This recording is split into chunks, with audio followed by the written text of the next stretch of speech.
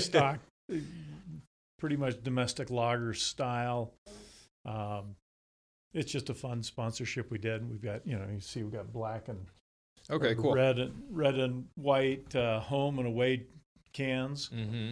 So this is this like one of your lagers rebranded then? Yeah, it's no, it's not rebranded. That's okay. That's a completely different thing. It's got some rice in it and so forth. Very much in the style of cool American domestic lager. More? Sure, why not? You like the blade? What's he gonna do? You got to keep the sound guy happy. Yeah. And this is another. That's about 5% alcohol. This is Teensy, which is kind of a fun little project we were doing while everybody, the craft beer was going through an arms race and everybody's trying to make stronger and stronger beers and everything's a big IPA. We made a 3% alcohol.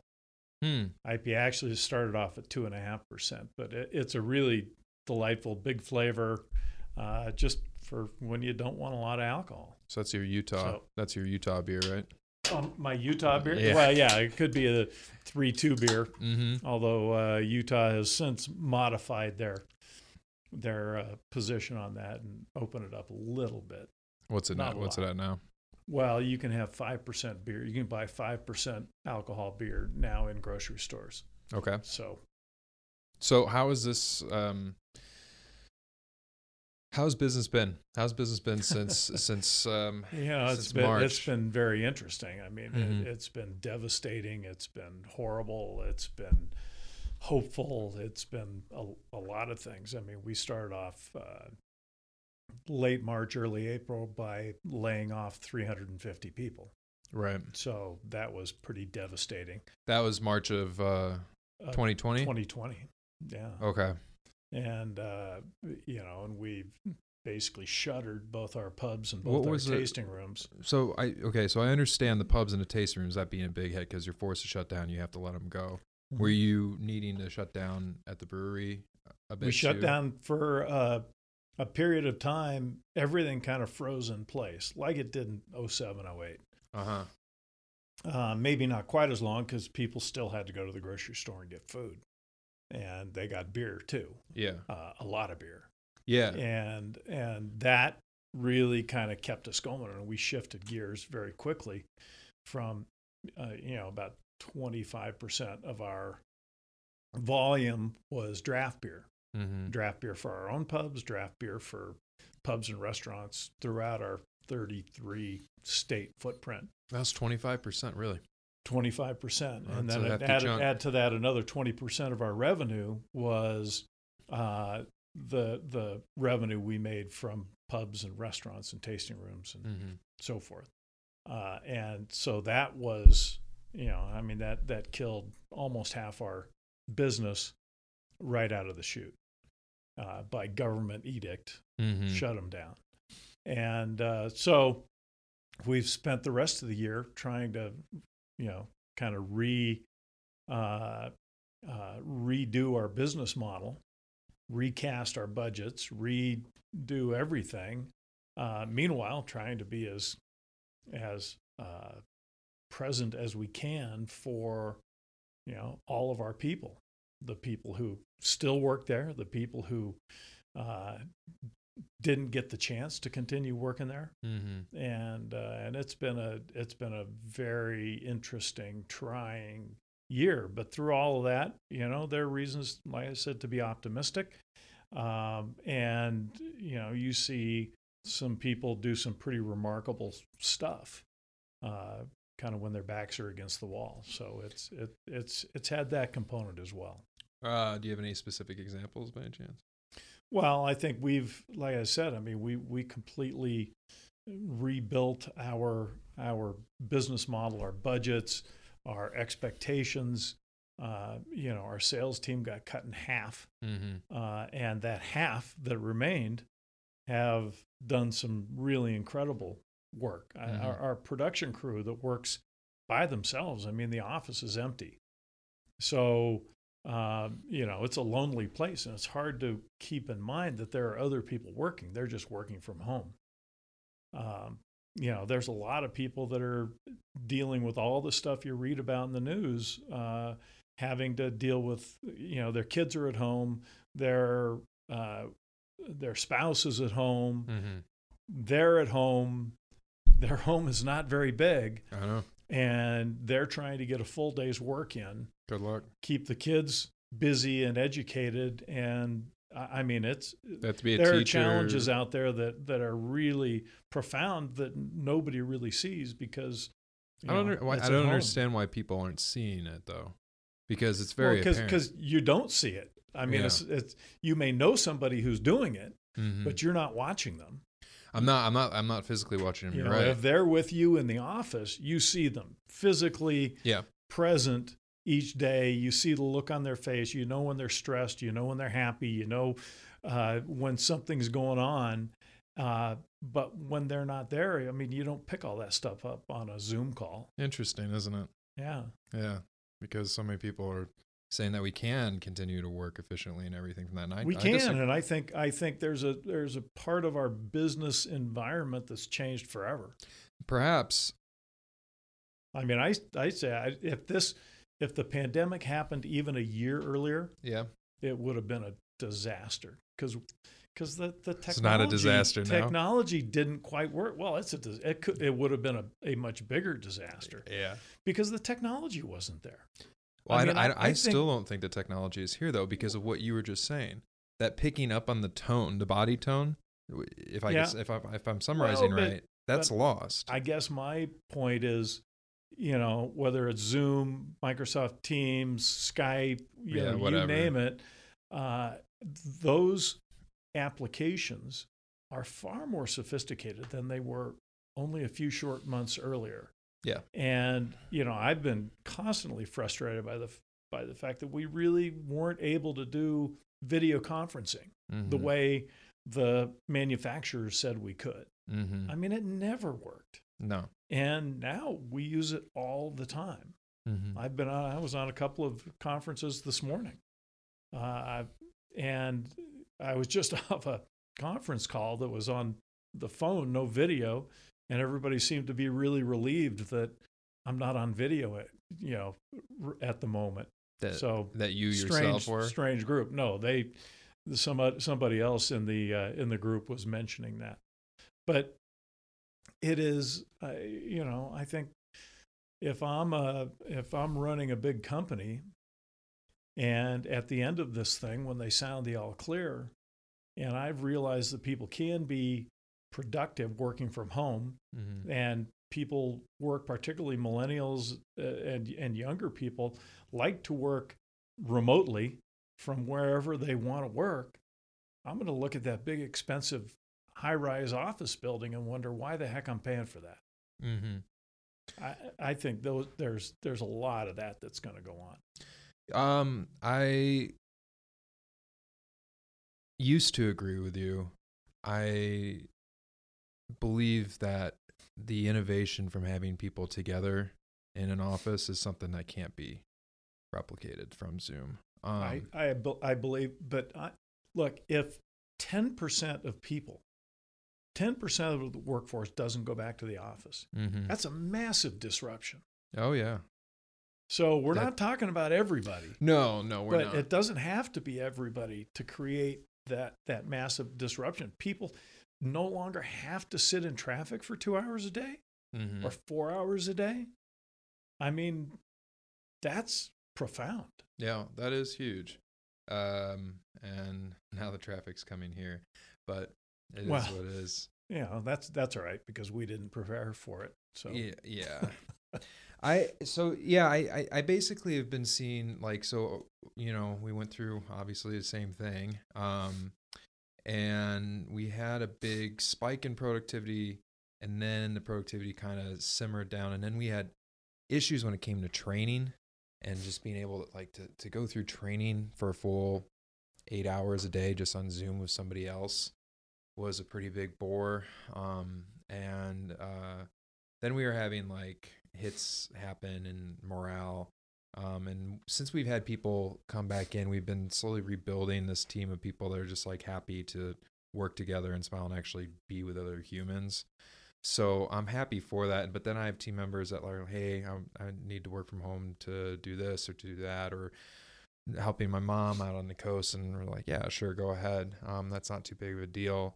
But the innovation that I mostly see is when if I'm talking to you about what we should do to get a good marketing campaign going for Rip City Lager, and you're like, well, we haven't done any videos. I'm like, okay, that's cool. We'll end up doing some videos. We could do this or that. And then somebody who's not in on the Zoom call, but they're in the room, like Jacob, he could end up saying like, hey, actually, Drayson could do like a stop motion of the Rip City, of it going like, because he has worked on major motion pictures doing that. And I'd be like, oh, that's a really good idea, Jake. And so those kind of things end up happening daily here, where Jacob wouldn't be invited on that Zoom call between us, but he did over here just because he was in the same room. So that's the kind of thing that I like a lot. I like human interaction. This isolation I was like, okay, yeah, we got to make sure that everybody's safe and that we don't kill grandma and all that stuff. But now that we're, what is it? We're in month 9 of this. Or 10 or 11, depends. Yeah. Pick your starting date. I think it's been at least 10. Yeah. I don't know. How do you feel about this, Boogeyman? Is it the same one you thought it would be? No. And honestly, I said at the very beginning of this, I mean, this was one of those seminal shifts that, I said at the beginning, I said it'd be very interesting 5 years from now to look back and see how we did, what we did, and I hope somebody does a real postmortem on this. And I don't mean this pejoratively at all. It's a perfectly intellectual question. What did we do right and what didn't we do right? What do we wish we would have done or known or tried or what? I think, we've all been pretty good soldiers, pretty good citizens all along. And now I'm not sure that we were given the information that was available. And seemed to have been a lot. And I think that's, you want me to shut down my business and give up my life's work, my life savings at the ripe young age of 64 years old. Okay. But then you're going to give me, you're going to withhold information that might be valuable to me because of what?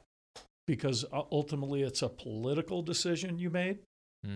Some of this is starting to smell a little off, and I don't mean that but in a challenging way. Except, I mean that. Except it definitely that smells off. That 100%. you got politicians who have no idea what I do for a living, that are making ultimately arbitrary decisions. And you can say, well, it's science. No, it's not science. Scientists only know how to. I keep saying this over and over again, but scientists only know how to answer a question one way, and that's if they're certain. And certainty is a very rare thing in my life and your life. Yeah, absolutely. If it's 99%, they won't talk about the 1%. If it's 51%, they won't talk about the 49%. It's 100% or it's nothing. And that's the nature of science. That's the nature of scientists. That's how they're wired. They don't deal with probabilities like we do. They don't deal with risk. Politicians don't deal with risk. It's somebody else's money they deal with. Yeah, so they're not looking at the risk reward of what is happening to, let's say, looking at this postmortem, our children. They're not looking at the cost. Yeah. And I don't mean to minimize the human impact and the fact that people are dying from this, but wouldn't it be nice to know that somebody was almost expired from some other obesity, comorbidity, as they say, extreme high blood pressure. But if shot by a gun, but if COVID was one of the contributing factors, they died of COVID. They didn't die of COPD. They didn't die of asthma. They didn't die of cancer.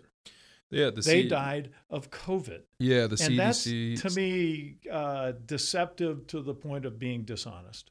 It's well, the CDC. They with the whatever we're at now. The number keeps on going to the moon. Right? What is it? 400,000 Americans. 400,000 dead. Yeah. Yeah. Their own reports said that it's only 6% of those people. Well, the last time I looked at it, when the milestone was 250,000, was when I saw this, and then I saw it again when it was at, I believe, 300,000. But it's around 6% of people died from just the coronavirus. And don't mistake me. One person dying is horrible. But when people die on Colorado or on 97, we don't stop driving. Right. It used to be when I was a kid.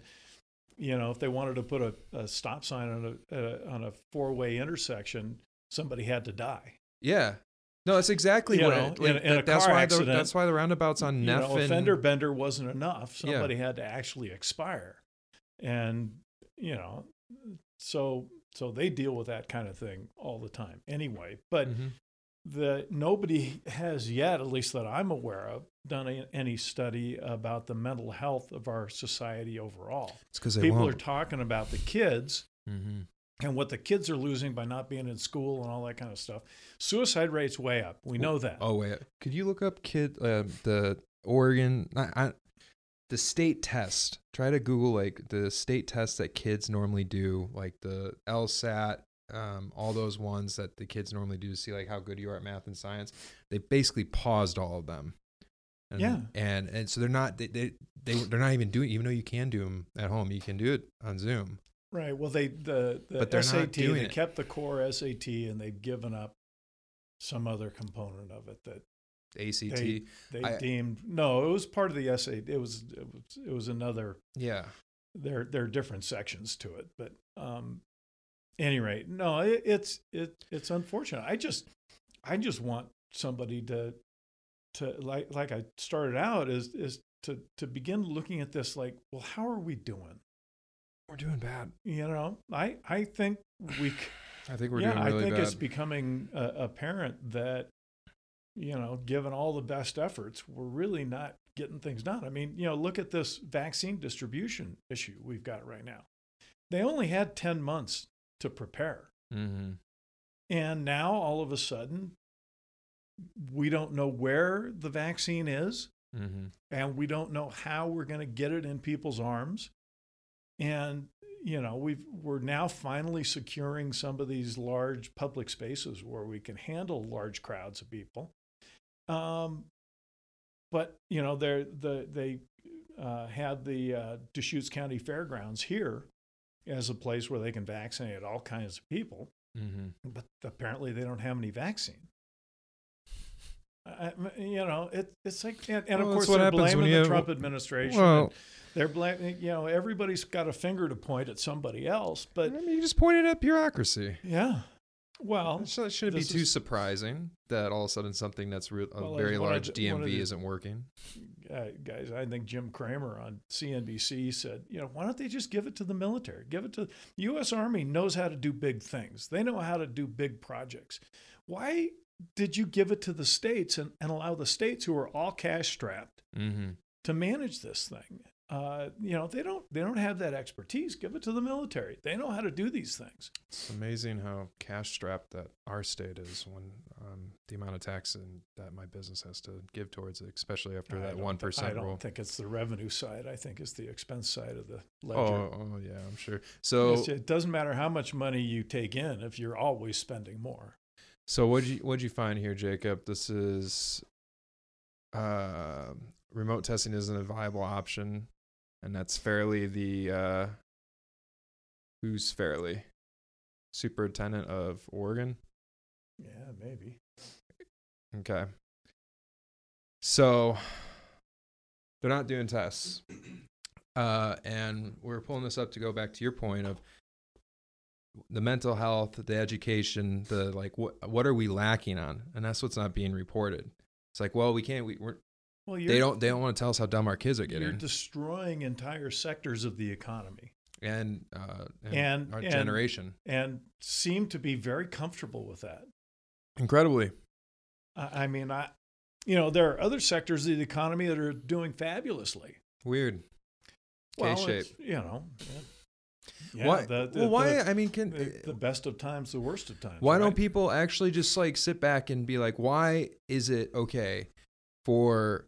Have you been in Costco since this whole thing went down, Gary? Not here in this town, but I have been in Costco. Okay, well, it's a madhouse. Mm-hmm. And why can there be a madhouse where I'm not being 6 feet from people, but I can't sit in your pub? I've been in other grocery stores in town that have been crazy. Yeah. But we're not even given the opportunity to manage our business responsibly. Which is ridiculous. So what I was saying from the beginning of this is let capitalism and the free market figure out which businesses get to stay open during this. And I gave an example of I don't know if I did this on the podcast, but basically my example was your pub and Wild Rose. And I was saying, what if your pub decided to take everything very seriously and you guys had plexiglass partitions surrounding every table, and masks were being worn, and 6 people couldn't even come in. They would text you to get on the reservation system, and then you let them in. So you thought of all these things, and it wasn't Brown, our queen, telling you what to do. It was you guys being innovative and thinking of this is how we're going to be able to have the safest dining experience possible. Meanwhile, Wild Rose, right down the street, they decided to just go do the same thing, gangbusters, that place is slammed just like you guys, but they don't do anything different. Well, fast forward, and now all of a sudden we get reports that a bunch of people have gotten coronavirus from Wild Rose. Then people are going to all of a sudden stop going to Wild Rose because they don't want to get sick. But they are going to Deschutes because you guys have all these precautions in place. And that wouldn't be from the government telling you what to do and what not to do. That would just be from people voting with their wallets. But you don't get the opportunity to even show that. There are a number of challenges with that. And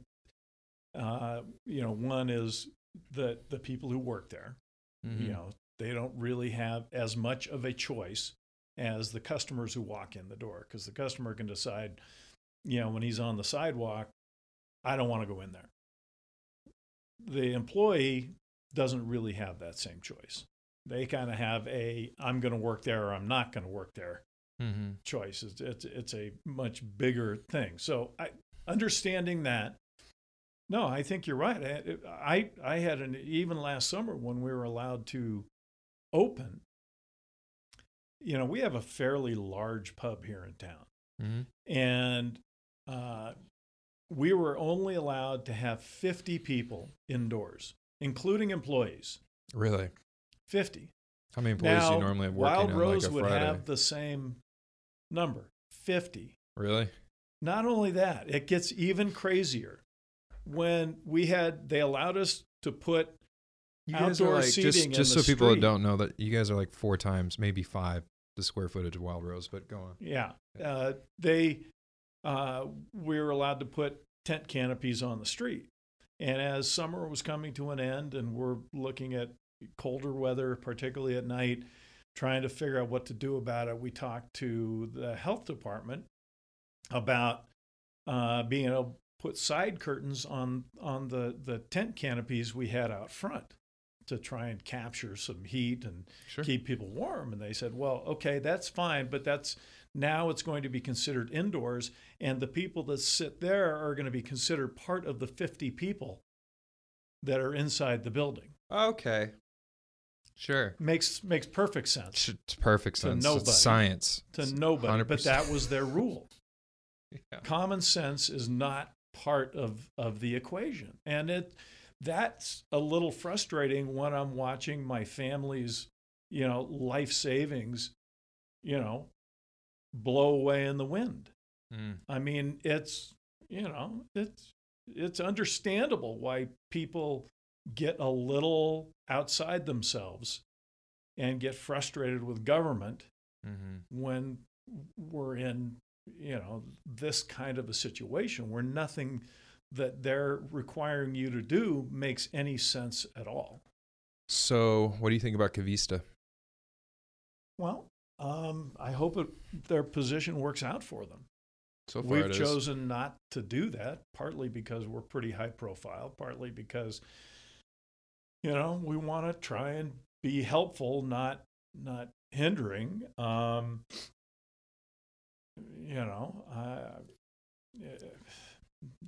You're rooting for him? Yeah, I don't really have much of an opinion for them. I don't know them, and I don't, other than what I read in the paper, I don't know much about what the position that they've taken. But I mean, I meant that sincerely. I hope it works out for them. Yeah. Basically, they've taken that they're done. They're done with the mask order. They're done with the people restrictions. They're just they're letting people in, and they're just adding up the fines. Yeah. They're apparently going to court to challenge the fines. And again, I hope it works out for them. Mm-hmm. I certainly understand their frustration. Yeah. You put everything of your life, you've risked everything, and the politicians who never risk anything mm-hmm. Are the ones to tell you that to take food out of your family's mouths and sell your house and move away. I mean, it's pretty hard to take. I think the fines that they're taking, which hasn't been a lot, from the profits alone of how significant the increase in business has been since they are the only coffee shop open in town. Yeah. They're the only indoor dining open in town. Well, actually, Black Bear Diner, if you want to support, they're open too. Yeah. So eat there, please. But they're the only place besides Black Bear Diner, which just recently opened, and they are consistently always, since December 3rd, slammed. And they have a giant cylinder, a giant glass cylinder that says for OSHA fines, and people are dropping hundreds and 20s and 10s, and it's like filled that high with cash. Wow. So it's neat to watch the community. I think people are certainly sympathetic. People are dying to get out and spend time with other people. Yeah. Again, I think when this is all over and we look back, it will be interesting, really interesting to see what we think of what happened. How can, what would be a scenario where you would open the pub and it's not from the governor saying you can? Well, we're lucky because we have another channel of business that's available to us, and that's bottles and cans. Well, yeah, absolutely. And so well, how about in this scenario? You don't have that channel. Well, I think that's a completely different deal. It is. A lot of this, this is new territory. This is not places we've been before. So it's not fair of me to speculate on what I might or might not do under a set of circumstances. I would certainly be doing everything I could possibly do to try and not lose the business. Mm-hmm. Now, what that involves, how far afield I would go, what would you do to save your family? You lie, cheat, steal. I would like to think I wouldn't, go that far. But is it cheating and lying and stealing when that is what's happening to us from our own government? There is a system that's set up that doesn't work that way so that everybody can make their own decisions based on their own judgment. That's not the way our system works. Mm. So I might not like it, but, that is the system. That's why we vote. Yeah. We need to vote again. Well, yeah. I honestly, I think about this when I go down and visit my daughter in California.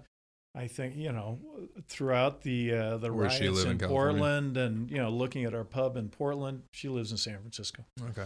And all that. And I look at, and it's a bit of a head scratcher. I mean, I look at the city of Portland and I think it's falling apart. It's filthy. It was such a beautiful city. Where's your pub again in Portland? Huh? Where's your pub in Portland? In the Pearl, 11th and Davis. Is that destroyed now? No. Okay. No, it's there, but it's a freaking ghost town. Got it. And I think, who looks at that city, and even before COVID, yeah, and says, yeah, we're pretty much getting that one right. I mean, it's like nobody looks at the city of San Francisco anymore and goes, God, what a beautiful place. No, there's human feces on the ground. Yeah. It's really, really sad. And what's even sadder is that nobody appears to really be doing anything to change the trajectory. Well, why do you think that is? Why is it that these places keep on getting worse? I couldn't speak for those people. It is mind-boggling to me. I'm starting to notice it happen here. Uh-huh. Yeah. Yeah. So that's what I'm trying to figure out is how to reverse that. Right. I mean, how do you do it before, Rudy Giuliani, who's not one of my favorite people these days, but I mean, he did it in New York by enforcing petty crime. Mm-hmm. Jaywalking and littering and things like that in New York, which had never been done. And they, at least for a time, got people to behave differently. Mm-hmm. So maybe we need to take ourselves seriously, because if we don't, nobody else will. Well, at some point you get down, I think it's this mentality of altruism and virtue, of looking out for like people with less money, but there gets to be this line, and the line's been crossed by Portland, Seattle, and San Francisco, and the line is, well, she'll let the homeless shit in the street. And at that point, because it's easier than dealing with them. Yeah, I guess so. I don't mean by dealing with them by doing something draconian, but there's they came from somewhere, and there's got to be some solutions that are more active and results oriented than just letting them be. I found an interesting thing on that is that so there's a lot of funding for like homeless shelters in these cities as well.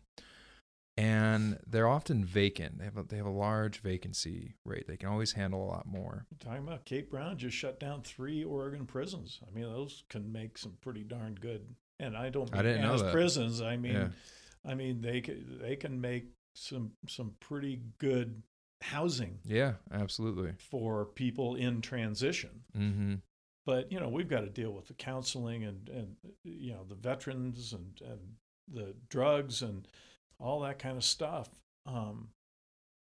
So I'm not an expert. I don't pretend to be an expert on that subject, but it's going to take, somebody being pretty proactive to resolve this. I'm not an expert on it either. I've just seen one thing that makes me go, and that's the housing that is vacant in these cities.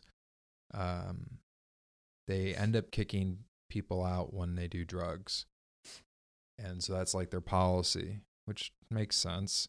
But if somebody would rather do drugs and live out on the street than not stay clean and stay in there, then you're still going to have that problem. Might as well just let them, especially in our state now, because it's legal to do everything as of what? It'll be interesting to see how that, again, what we think of that a few years down the road. I understand know. I understand the rationale. I understand, and honestly, when people say we've lost the war on drugs, it's true. Mm-hmm. I mean, we started it 60 years ago or 70 years ago, and we have lost it. Mm-hmm. And so if, the definition of insanity is doing the same thing over and over and, looking for a different result. So I'm willing to try it, but I'm not sure they have the resources to assign, counseling and rehab for everyone who comes in and, or gets caught with a user's amount. Yeah. I don't think so either. I don't know. I'm just trying to make sure Ben doesn't go down this dirty path. And Well, it's kind of sad to watch it happen. Part of the challenge of a growing community is it grows, with all kinds of people, with all kinds of challenges. I think, and I've said this all along in my 33 years living here, that it is, those challenges are far better than the challenges this town had when I first got here. The challenge of a shrinking community, and one that, where storefronts were boarded up downtown, and, it was truly depressed. So, these are challenges. We should rise to these challenges. But I'm not seeing any real dynamism amongst our political leadership. Yeah. Gary, has this been like the biggest hurdle you've had to face in your career? I don't look at it that way. I mean, it's certainly unique in terms of the pandemic. It had its moments where I was just absolutely gutted. But it's fun to be part of a team. I mean, it was when we first started, and I was the only person, the only manager, the only person running this little brew pub in downtown Bend. I mean, that was a lonely place to be. I have a lot of very competent, hardworking people around me now, and that's made this experience tolerable. Challenging, yeah, but everybody kind of got together and go, okay, let's suck it up, let's figure it out. One thing we know is that there will be opportunity created out of this chaos. What it is, how we deal with it, what we decide to take advantage of, that's all to come. But just so you keep your eye to the future and not just the right here, right now thing, which needed attention as well. Some of the future, like delivering beer to homes, or whatever it is. I mean, they've changed. I mean, you could buy a mixed drink now and take it home. I mean, at least the government is thinking about those kinds of things. It's not nearly enough. No, but Joe Biden's gonna give us another couple of $1 trillion. Hooray! So, I mean, honestly, I applaud them for doing it. They need to do some of these things while they're working on other things. I mean, Are you a fan of MMT? Then? Huh? Modern monetary theory, just printing money. No, I'm actually not. I'm more of a Keynesian, but I mean, as am I. I mean, that's my degree was in economics, but it was back in the Stone Age, back in the 70s. So, but I also understand. I mean, I think every check that gets written has got to be paid for at some point in time, and we weren't very good at that up to this point. And there are people that disagree with that. You can just keep going and keep borrowing more. Yeah, that's the Fed. But at this point in time, I mean, the reason you have a rainy day fund is for when it's raining, and it's raining. Yeah. So, but where's the fun for the other $2 trillion? Right. That's what I'm worried. I'm worried. Like how much does this retail for right now? The only way we're going to get ourselves out of it is inflation. Now, exactly. What does this cost right now? Yeah. What do you know what this is on the shelf?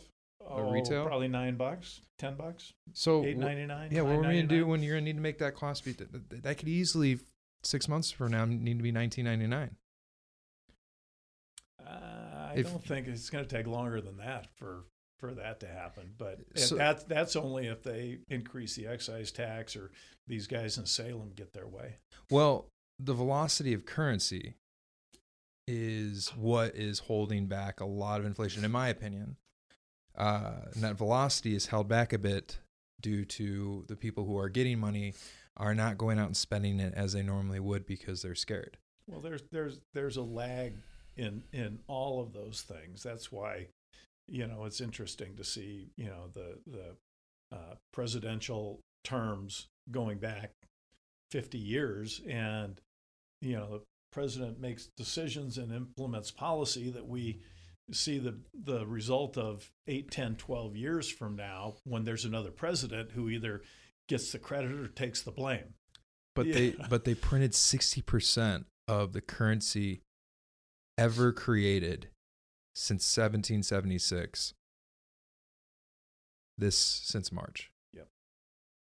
I don't see it taking years and years. I think it's just as soon as it gets more into circulation, and if the vaccine comes out, and if they're like, okay, it sounded like Cuomo said, let's open this stuff up. The mayor of Chicago. Well, they're finally getting succumbing to the economic pressure. Yeah. I think none of those decisions are made in a vacuum. Mm-hmm. The way I took that was that he's finally has a friend or a bar that he likes to go to that's like, we're closing, dude. Mm. And something registered, and he said, okay, well, yeah, maybe we should rethink this. I mean, that's how those things are done, in my opinion. I guess Kate Brown needs more friends that own bars. Well, yeah. You don't have to touch that. I'll rip on her all day. I don't care. Yeah. So that's just a scenario of it, maybe if it's not 6 months. I mean, even if it's a year or 2 years, which I don't see it going much further than that. What ends up happening to, okay, so everybody gets $2,000, but now your $2,000 only has the purchasing power that $600 or $500 had for you. Well, spend it quick, because that's not getting to be more. The Cantillon effect. Yeah. Yeah. So spend it quick. Fight the Cantillon effect. All right. I think. But then what about your savings? That a lot of people are taking those checks and just putting them into savings or investing. It's going to be inflated. Or buying stock or. Well, if you buy stock with it, at least that's an asset. If you put it in a savings account, then it'll be eroded away. Like, you have the $2,000, it's in savings, and all of a sudden, Bud's hypothetical scenario, which we'll see won't be, where these Rip City Lagers end up becoming $20, and now all of a sudden you could have bought, for easier math, let's say that you got $20 for the government, you could have gotten 2 of these, but now you can only get 1. Right, because your income hasn't kept up with that. Yeah. Eventually it'll catch up, but probably it hasn't really kept up 1 for 1 in our lifetimes. No, well, we're watching it with I'm sure you've been watching it over the past few years, even pre-pandemic, on just how much it costs to have good talent. Absolutely. Yeah. Yeah, like it's and now since the pandemic, it's increased even more as we've been looking around, or it has in my sector, it has. So it's been surprising, but yeah.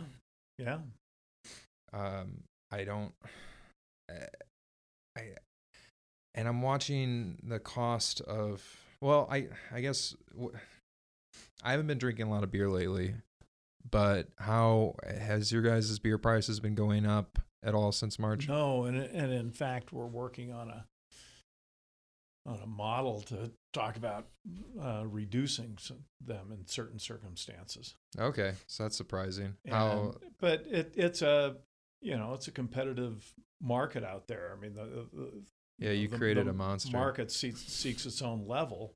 Yeah. And that's part of the dynamics of it.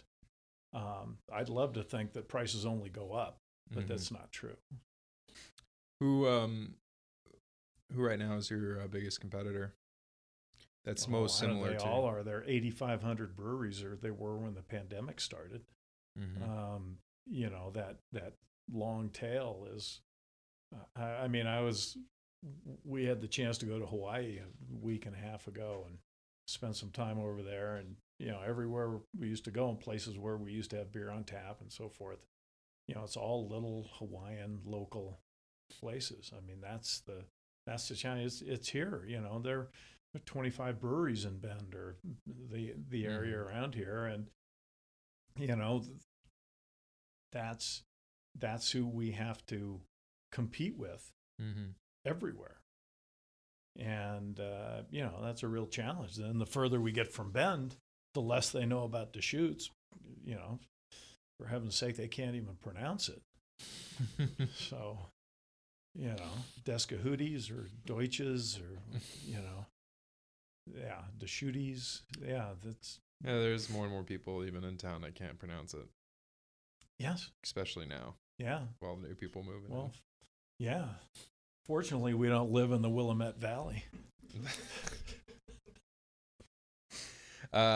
What kind of are you guys looking to be penetrating any abnormal markets coming up? Well, we're working on a few in the east and southeast. Mm-hmm. It looks like we'll go.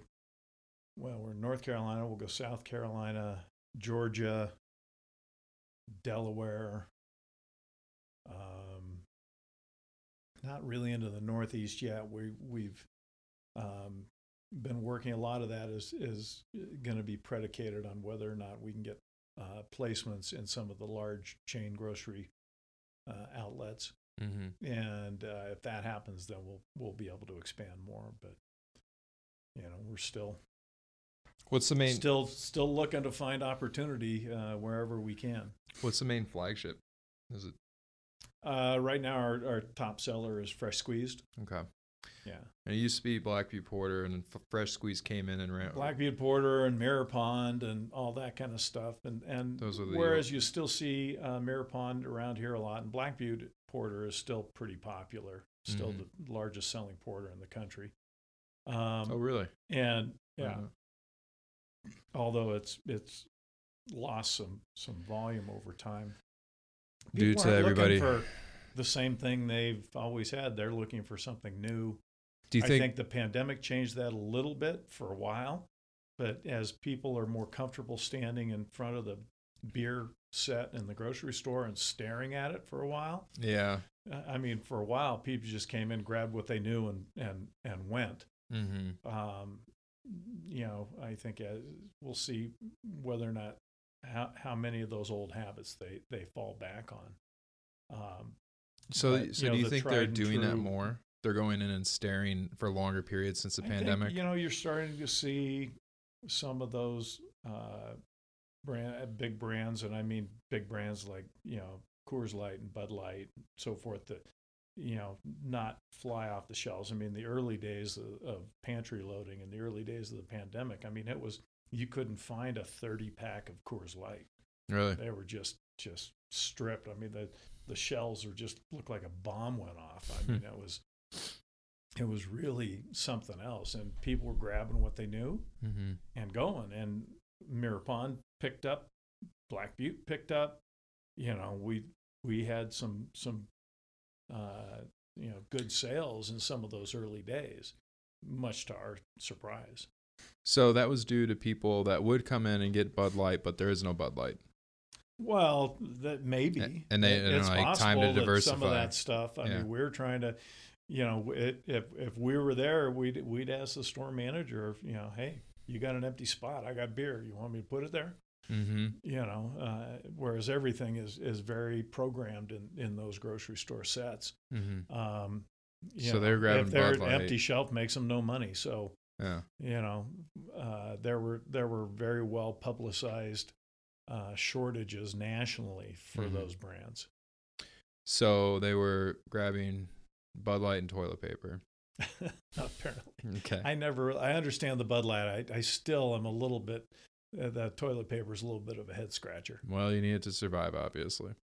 You will Well, die. Apparently, You will Yeah. die if you don't Yeah. have it. Yeah, That's forget prepping 101. forget water and those kinds of And things. food. You need toilet paper. You need toilet paper. Well, Yeah. that's just the herd mentality that I find so fascinating, is that once everybody started get it, everybody else thought they needed it. And that herd mentality is something that you'll see in markets. It's something that you'll even see, with masks. Absolutely. Yeah. So the the interesting thing on the herd mentality when it comes to masks is actually going into Cavista, because I'll be in there enjoying a coffee, and nobody's wearing masks. There are a lot of smiles. It's really nice. It's like 2019 in there. It's really great. The good old days. It's the good old days. And you'll watch somebody who's not that sure that they're meeting somebody, and they'll be coming with a mask, and they'll be looking around, and they'll get their coffee, and I just kind of watch them the whole time. And I would say 8 out of 10 of them end up, before they leave, they take it off. Mm-hmm. And it's just because they didn't want to Nobody be the else only. cares, They didn't want to be the only person. Well, yeah. I mean, And the reverse Take is the- true. You don't want to be the only person in the grocery store. Like, oh, if everybody's wearing a mask, I better. yeah. I Yeah. want to be the outcast. Yeah, to me, I'm a little less worked up about that stuff. I mean, wearing a mask is really not a big deal. I mean, I don't like it, but if that helps get us open faster, I'm fine with it. I won't complain. Yeah, no. I mean, I had to wear a mask for 7 hours, in the airport and fly into Hawaii, but I got to Hawaii. Yeah. I was good with it. Yeah. I'm not going to argue the point. No, I did that to get to Mexico, and I'd do it again. Yeah. When you said to get us open, the problem I have with wearing a mask to get us open is that we all have been, and we're still not open. So that's where I'm starting to be like, It is starting to feel a little bit like that. I mean, particularly in Oregon, where we are a more compliant group. very. And yet, we saw the same trends that everybody else saw. Mm-hmm. So wait a minute, do we have all the facts yet? I don't know. I mean, these are just things that I think about. There's studies that show that still wear one. lockdowns don't help at all. I'm not gonna, fight about it. That's not worth it to me. No. But this is where, like I said, I wish, somebody would treat me like an adult and give me all the facts. Yeah. Like they do. And I don't feel like they are. Well, they're not. How much of a field day would the media have if Florida turned into a disaster zone after they decided just to completely open up? But they weren't given that chance because it didn't happen. And the same thing in Idaho. And I've got a buddy in Fort Lauderdale, and he says, yeah, man, you wear your mask when you go in, then you take it off when you sit down, but it looks just pretty much like it did before all of this. Mm-hmm. And they're not, he said, yeah, my family got it. I never got it. My wife and my son got it, so I slept in a different room, and and we're fine now. Mm-hmm. So, it's unfortunate that there are tragedies out of this. I'm not here to minimize that for anyone. That's, a tragedy is a tragedy no matter what. Suicide's also a tragedy. Well, of course. Yeah. There are mitigating factors, and we don't seem to be considering those in the same way. Yeah. I wonder why that is. Well, good question. I think that there is a story that people have accepted, and so that's the one they're using. What story is that? That you got to wear a mask, you got to social distance, and restaurants can't be open. How do you get consent as a that society, we've accepted that. I don't understand. Like the consent that just, the blind consent that just folded as fast we trust as it did. To a certain extent. I mean, I think that this thing, the cases seems to be peaking and maybe tapering off a little bit. We're starting to get vaccines into the marketplace. As the numbers go down, then businesses will be allowed to open up. But I agree. I mean, some of it is hard to understand. Yeah, makes you just kind of go, But I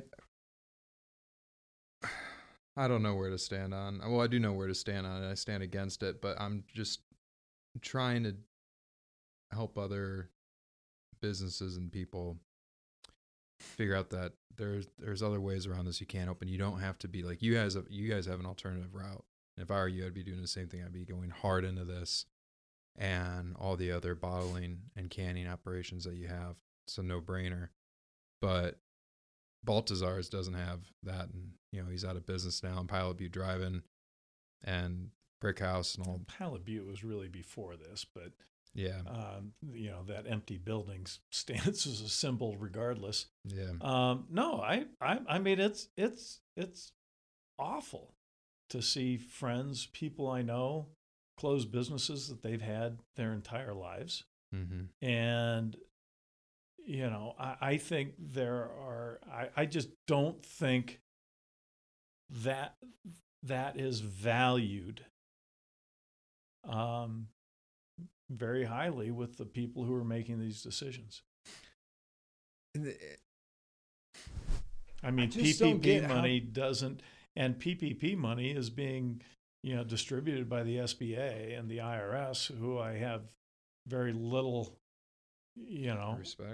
respect for. I mean, they're not, but to be fair, they're given a mission. They weren't told, except for PPP money. But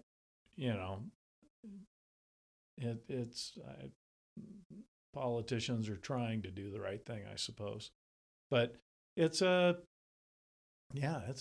challenging thing. This thing's got to resolve itself here pretty soon, or you're going to find more and more people starting to ask those questions. That I'm surprised there isn't a lot more that are, and there still is a lot of consent that goes along with it. But I do hear the grumblings, though, across town a bit more. More people are starting to, but you've also got enough industries that are either not affected or have actually benefited from this, that take them out of the equation because they're not going to complain. Mm-hmm. You're down to restaurants and bars, and those are largely populated by people earning minimum wage or something close to that. Mm-hmm. It's you have restaurant, bars, gyms, but you're in the same category, hospitality. Yeah, you're low wage earners, by and large, and to not even be given an opportunity to do the right thing when, like you pointed out, you walk into the grocery store, hardly looks, abnormal at all. Other than people wearing masks. Other than that, yeah. Why do they get the opportunity and we don't? Well, that's Why do they have the opportunity in the grocery stores, Walmart, Home Depot, the Costco's, everything like that? And some of these small businesses, like California is way worse, where at least here you have a couple of people they'll walk into Pine Mountain Sports, like the mountain bike retailer, and you can go into Big Five, sporting goods, but they're more of a larger business. But anyway, that's allowed here as long as there's only so many people in at a certain time. But in California, you see some retailers holding people out on the sidewalk. Yeah. And other retailers, it's like, come on, and just stay away from other people. I've noticed, yeah. But in California, they have it so where if you're not a Walmart or a big corporation like that, then you're just not open as a store down in LA. Yeah, that seems to me kind of rife for a lawsuit. Yeah. I mean, the kind of unequal application. Well, the strip clubs took it to a lawsuit and they won in California. So now strip clubs are an essential business. Oh, yeah. Hello. But that's another term that's become very unique. It's just what makes something essential, what doesn't. So apparently liquor stores are essential, which I'm not saying they're not, but that's essential, and grocery stores are essential, but going to a gym or yoga Mm-hmm. is not. Mm-hmm. Yeah, which I think that's, more that's arguably as good for your mental health as a fifth of whiskey. Very arguable. And I am happy with my fifth of whiskey, and I'm not giving it back. But still, Is it? It's the bread and circus from Rome. Yeah. Give them bread, give them circus. And keep they will them always distracted. They will always love you. Yeah. Keep them distracted. So our bread and circus here is literal bread, food, copious amounts. People aren't hungry. Mm-hmm. Yeah, I give it to that. Not yet. Not yet? Not yet. And so if you have a fed population, you won't have a revolting population by typical revolutionary standards of almost any revolutionary war. So you have that, and then you have them entertained. The circus is football, it's basketball, it's whatever. So there's your circus. But we decided Netflix. to throw, Netflix, absolutely. But we Disney Plus. We decided to throw another one on there. We're like, well, let's do bread, circus, and drugs. And the drugs is not where, you can easily go to being like, well, get your heroin and stuff like that. I'm not talking about that. That is very rampant and easy to do. I'm talking about the legal drugs, the Oxycodone, Oxycontin. It's pretty much an epidemic that's happening. More people dying from that by itself, ODing, than from COVID by itself. And you go down a rabbit hole when it comes to legalized meth, but that's what Ritalin really is. It's just one molecule away from meth. And then Prozac, Zoloft, all the antidepressants, and then the anti-anxiety medications and the sleep medications. And this country is drugged up. So here we have bread, circus, and drugs. So I don't see anybody really caring. It's in the drug section. Because it's kind of liquid bread. And yet some would say alcohol is a drug. I'm just trying to get clear here because I want to be in the right place. Gary, alcohol's a drug. I want to be in the right place. It's don't get me wrong. I love this drug. It is my favorite drug. But it is. If you can't drink too much of it, otherwise you end up driving off the road. I understand the chemistry. Yeah. Yeah, I guess you get it. Right. You own Deschutes. So anyway, it's a delicious drug. But I agree. But yeah, I guess you got to take away one of the three in order to get people to be like, we had enough. Because people aren't. There's not enough. Well, we had enough. At some point in time, you can't keep going. They will go. That just there's just not going to be enough space for all of it. Or you're going to have, Soylent Green or some, name your sci-fi, futuristic, Mad Max type deal. And I think, at some point in time, there's not going to be enough money. There's not going to be enough food. There's not going to be enough circus. People are, there's already huge swaths of people around the globe that are being cut out. How long are they going to remain cowed at this whole thing? I think there's, Yeah, that's one thing that I think people aren't thinking of a lot, like that huge migrant push that's happening right in our southern borders right now. So the Caribbean tourism is just shut down, right? Right. All those people don't have jobs. They're not being fed. They are starving all across the Caribbean. What are they? People have, like I said, business has been shut down for 9 months in Hawaii. Yeah. So the same things happen in the Caribbean, it's happening in Latin America. And they are depending on us to come down and give the tourism dollars, and it's not happening. And so now they're rushing into America and they're starving. And this is happening like across many third world nations. But Well, it what the always has been. yuppies I mean, end up that's- feeling here is that that's they're been doing the- virtue signaling. Like, let me put on my mask. It's the right thing. And this is just how it should be. And everything should stay locked down. It's just like, hey, you might still be okay. And even your sister, who's a little worse off than you, might still be okay. Hey, they're still roof and they're still getting their bread in circus. But people aren't in other areas of the world because of your virtue signaling. That's been the nature of human migration since the beginning of time. I mean, you go where the food is. Yeah. And, or you either go where there's food or you go where there's not war. You know? Mm-hmm. I mean, that's kind of what's moved populations since the beginning of time. So now we see this moving of the population coming up, and they're starving due to the way I'm looking at it is our own virtue signaling. Mm-hmm. And it's just like, if you knew that the whole maskology and all this sort of stuff is causing all these people to starve because you're not traveling down there and everything like that, then would you change your tune on it? Yeah. Or is that out of sight, out of mind? Monetary theory. You mentioned it earlier. Mm-hmm. M1, M2, M3, et cetera, et cetera. It's the velocity of money.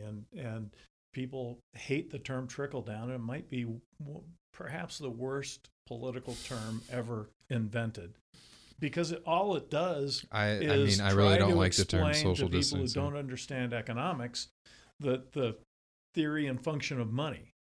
And if I get money, I spend money, and so I give some to you, I give some to him, I give some to them, and then they go buy food, which distributes it even more. This doesn't make sense. I know. It's hard to understand.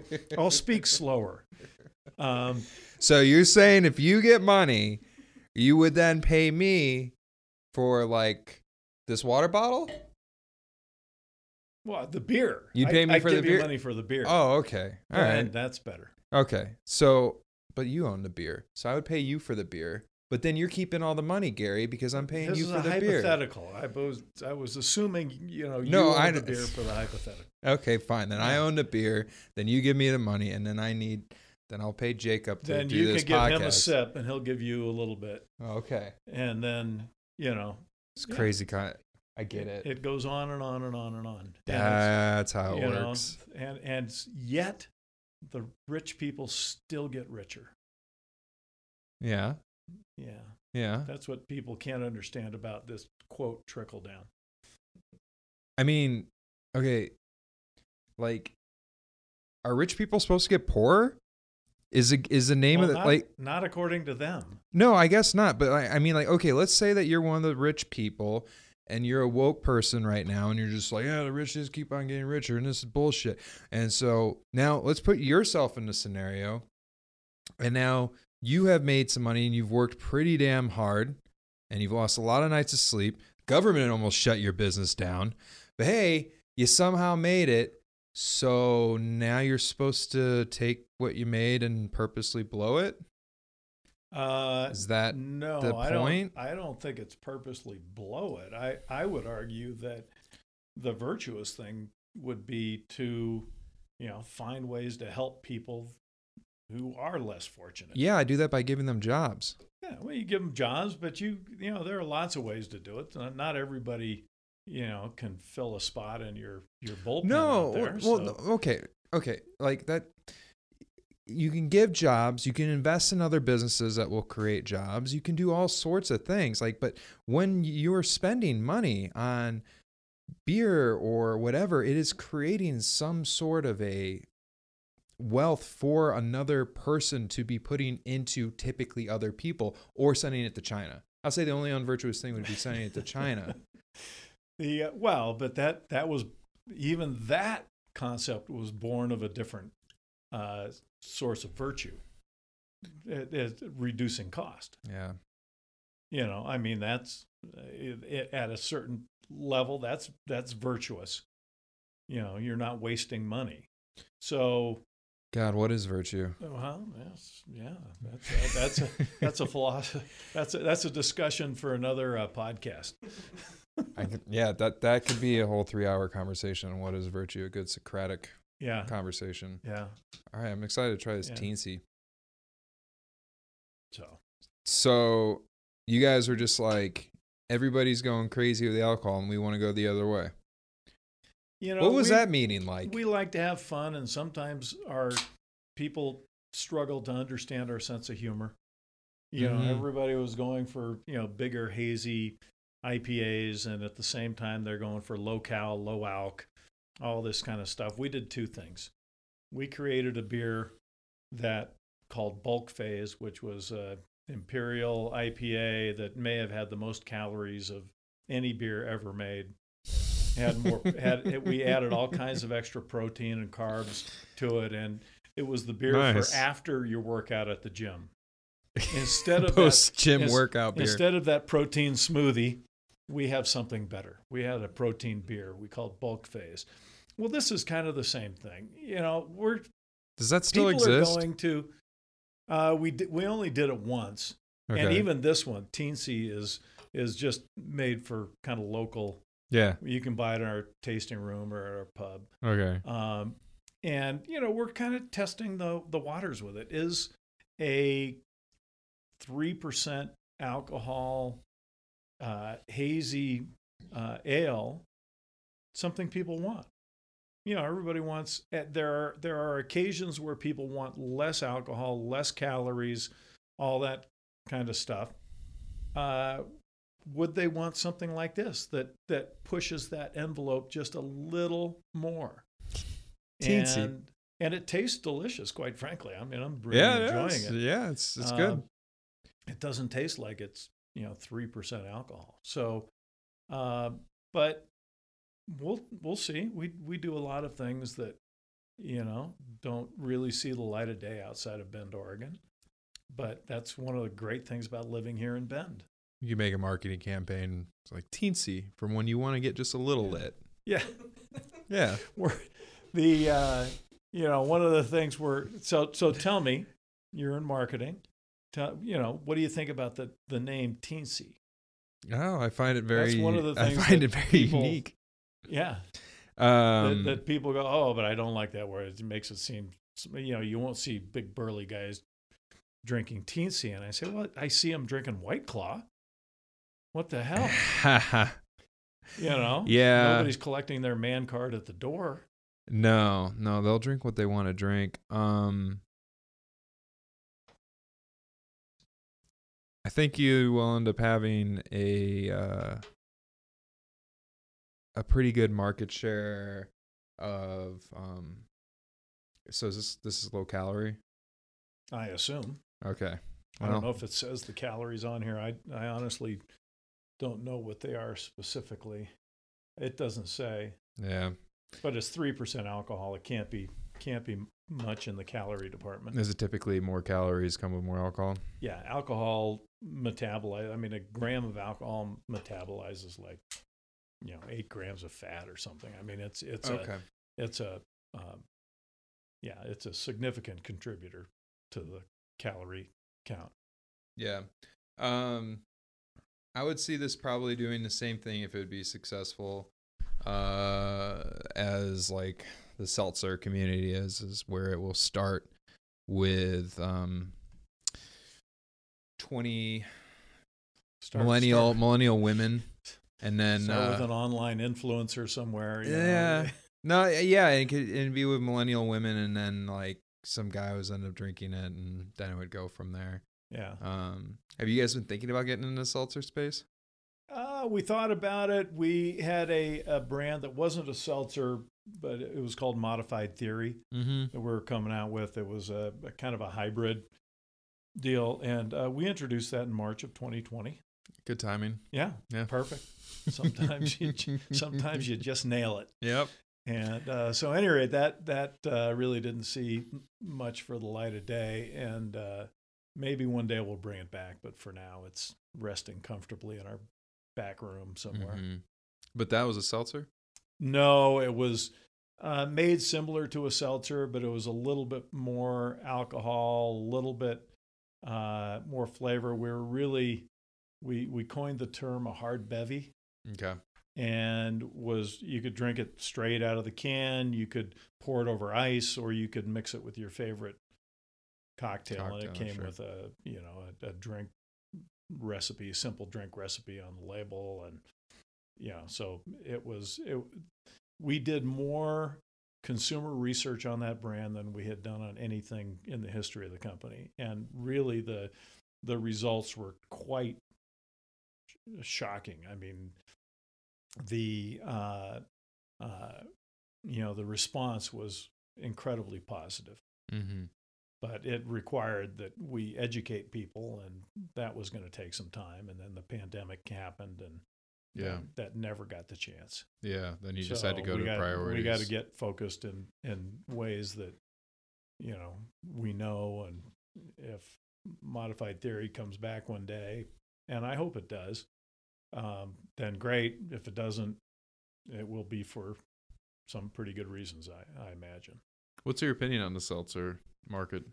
Well, it's a it's a natural evolution from originally wine coolers, which became beer coolers, which became other things, and there's some people that are looking for something that's fruity flavored, that you don't really taste the alcohol, that can give you a buzz, I guess, if you have that much, but it's something that they want to drink that isn't particularly challenging in terms of its flavor profile. I mean, I don't mean that in a bad way. Some people want something that's light and fruity. Mm-hmm. And so Modified Theory is more of like I never had. It was a little bit more. It was a little stronger. It was 5.5% alcohol, something like that. Okay. And our research revealed that people wanted something 5.5%, 6% alcohol. They didn't want it to be light for the occasion that they were thinking about. Mm-hmm. They really wanted it to be a little bit stronger for those occasions. So how were you doing research? How were you finding that that's what people wanted? We were convening groups of consumers, craft beer consumers, consumers of non-craft, and we were asking them questions, and we were putting products in front of them and saying, "Tell us what you think." Mm-hmm. Videoing the whole thing. I mean, it was a pretty extensive, like I said, it was more research than we've ever done for a new product introduction in the history of the company. When you video people, are you looking to see if they're actually telling the truth later on, like visual cues and stuff like that? Yeah, they do. It depends. There are different levels, and we couldn't do everybody the full soup to nuts kind of evaluation, but there were others that we could. Some were groups, some were people that were true craft beer drinkers, some weren't, some were actually influencers in the craft beer space, some weren't, most weren't. And we could segregate them and kind of slice and dice the numbers that came out of those groups, and it was pretty interesting, really. Yeah, it sounds fascinating. Was that happening in Bend, or were you doing it around? No, it was, we did them in San Francisco, Seattle, LA, maybe. So people that were like Denver, maybe. I can't remember exactly. We did 3 or 4 kind of pods around the West. So people that would be saying, D-sheets or D-shoots. Yeah. Things like that. Descahooties. Is that Descahooties. It's really kind of a sad commentary on our educational system, don't you think? Oh yeah. Sorry, didn't mean to. No, you don't have to get it. It's just a bummer because our educational system's only going further in the gutter of what's going on now. Yeah. You have all this home learning and everything, and that's just such a god darn bummer. Yeah. Because I've got my nephew. He's 9 and he doesn't even want to go back to school because he has so much fun. I didn't staying want to home go back and to playing. school when I was 9 either. Yeah, no, I get it. God, I was having fun. Summer break. What, school? No. God, Yeah. Mom's dragging me downtown to buy new clothes. Like, I don't want new clothes. No, and I was the same way. But it was just the summer though. Now it's been the year. A year, a full year, and losing a year. You're right. Losing a year for those kids, that's going to be hard to make up. It's the social development that Other you end up than we'll losing. find a way to dumb down the system so that everybody feels good. But that won't work in a global Sorry, economic that was day. cynical. No, that's that won't work though. Think about it. I mean, you know it won't work. I know it won't work. Not in a global economy we live in today. Maybe if we Yeah. just lived in the American bubble. It's going to be tough. I mean, they're going to have to But make China's- it up. I heard today they're talking about, trying to encourage them. We've got to go year-round school for a couple of years. I mean, Yeah, if we like have that. any chance of luck. catching up, we've got to go year-round. Can you look up any stats that talk about Chinese education compared to American? Be real. I've seen a few over my late nights of going through this, but I don't have them memorized. But it's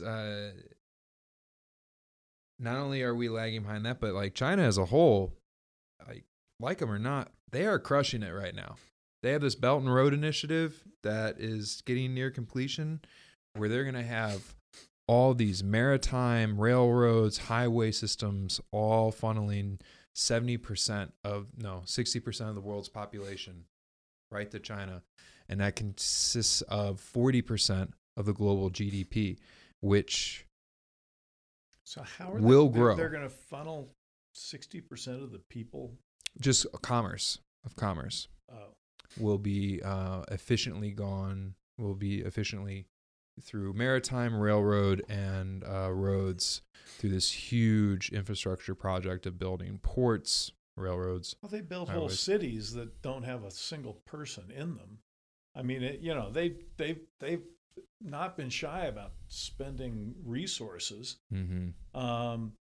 but then nobody lives in them, and eventually they deteriorate. I mean, good for them. It's nice to be in a totalitarian communist society where the owner can do what he wants, Mm-hmm. but at some point in time that gets to be an exceptionally expensive project. Yeah, but they have an exceptional amount of money from us. We're funding it.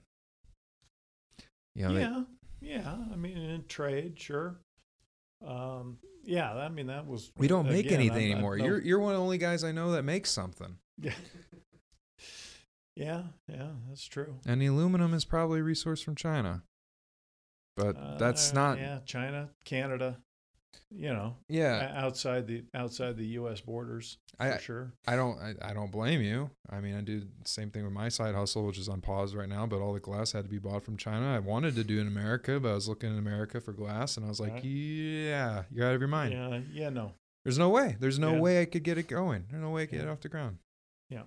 How is that side hustle going? It's on pause because of the clown world that started in March. So All right then. yeah, I mean, All right, then. I'm gonna you've given me a lot of fantastic advice, and I'm looking to be I bringing had some on. in my fridge. We're having it when the kids were home because they eat a lot more hot sauce than we do. Mhm. So They enjoying it? yeah, Good. no, it was great. Good. It was great. Yeah, no, we plan on getting it back going. I actually have found a production partner, so that I will be able to get my life back because it was just chopping pepper. But when it was bad, but when Hard to get that stuff off your hands. yeah, when everything went south, like you guys got hit hard, we got hit incredibly hard. Oh yeah. Too. So it was just how to make Mazama survive because Mazama is paying for habit. Right. What'd you find, Jacob? Stats are blurry. Oh no. Well, you want to read them? Well, U.S. has the most Of number what? years of school. Okay. Well, Okay. So China's less. 6.4. Wow, a lot less. Well, I think you've got to drill into those numbers. And I'm guessing, but they have a very agrarian society still. Mm-hmm. And so if you live in the city, that's one thing. But I think a substantial part of the population lives outside the city. Mhm. And one of the challenges that China has had has been getting connectivity between their various commercial hubs. Yeah. And so, that strikes me as I'd want to know more about that number, because it is still a pretty substantially agrarian society.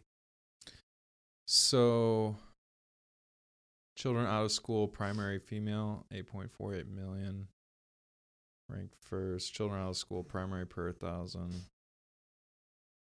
Children out of school, primary.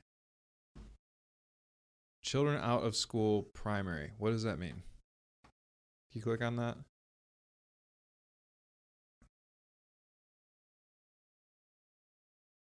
Say 14.19. Children out of school, primary, out of school, primary. Children of primary school age. Today is the total number of primary school age children who are not enrolled in either primary or secondary Yeah. schools. So apparently China sucks. Yeah. See, there you go. I guess so. There you go. Their higher education. Okay. And I knew it was something like that. So where's that at? The 23.98. No, we got beat. Fairly good. Compulsory education duration, government spending on education, literacy, female.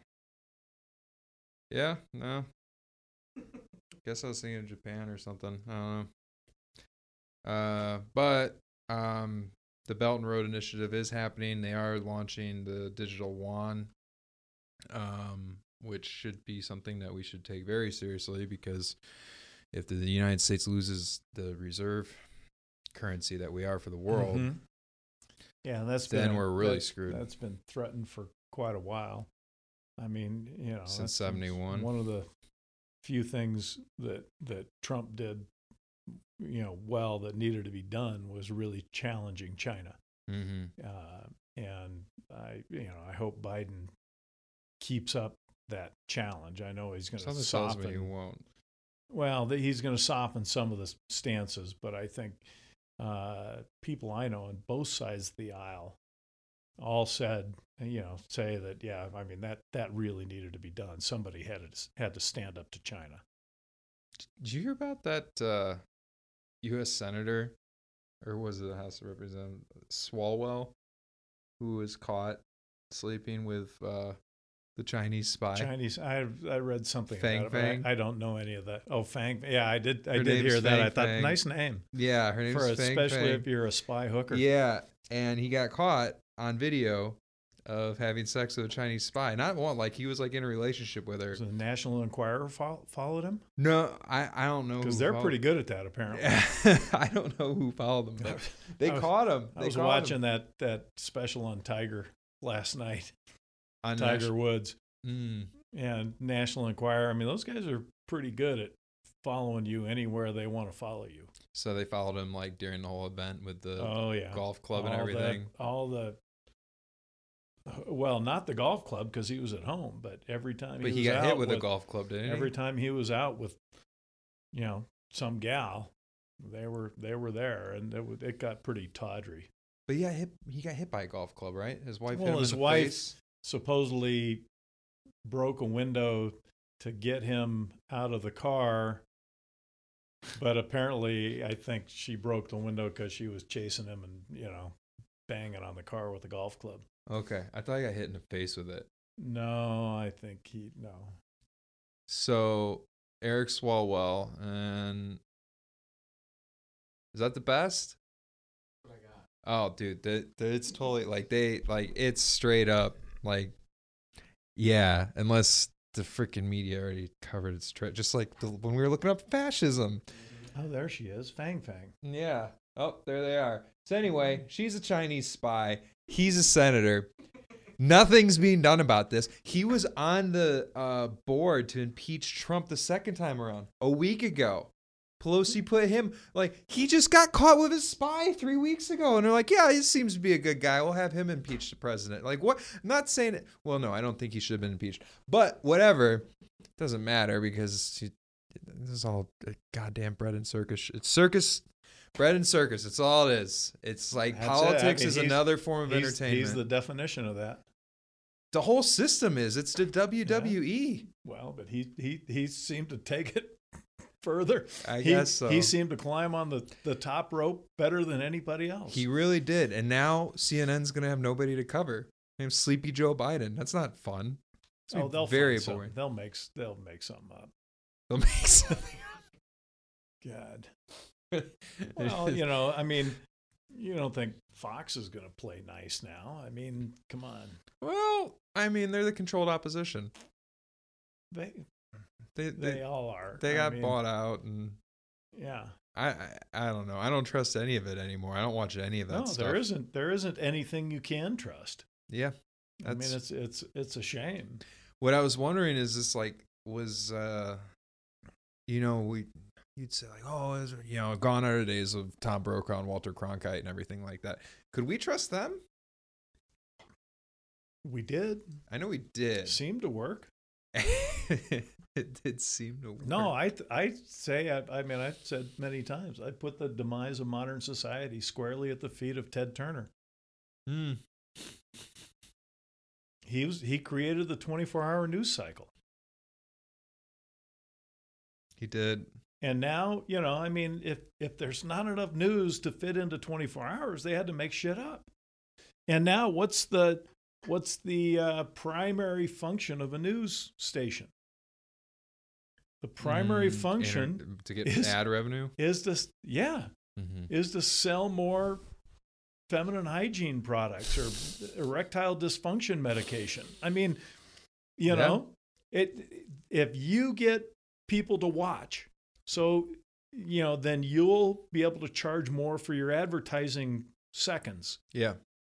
And, now it's like, how many 24-hour news cycle programs do we have? So it's not enough to report the news. Now you have to do it with perspective. Yeah. So, you're whatever you consider left, right, or indifferent, now you got a whole armful of these channels that are fighting to get more people to watch so that they can charge more for the advertisement for toilet paper. Mm-hmm. And, that's the only, we don't have news reporters. Walter Cronkite would never make it today because he was an ugly old fart. Now we have spokesmodels, Mm-hmm. male and female. Right. I mean, how many blonde, beautiful women can Fox News come up with that can speak coherently enough to repeat a script? Because that's all they do. And now everybody is kind of following that same model. It happened to sports. ESPN was the first 24 hour, one, and now yeah. we've got all kinds of things. And I watched the pandemic was serious, and that I had to watch the national championship cornhole championships. I mean, that's a real thing. Mm-hmm. I'm not joking. Yeah. I mean, it's unbelievable. And they had, crowd noise behind them where there was no crowd, just like football. Really? Yeah. Now, I don't know whether they would have had a crowd otherwise, but you don't know. But there was a crowd DJ. There was a crowd DJ. Yeah, the crowd DJs they started to get to me. I've been having a hard time with the circus aspect of the conversation, being the sports and the Netflix. So in the sports scenario, I've been still watching occasional games, but it's been hard. It's just like watching security theater for me.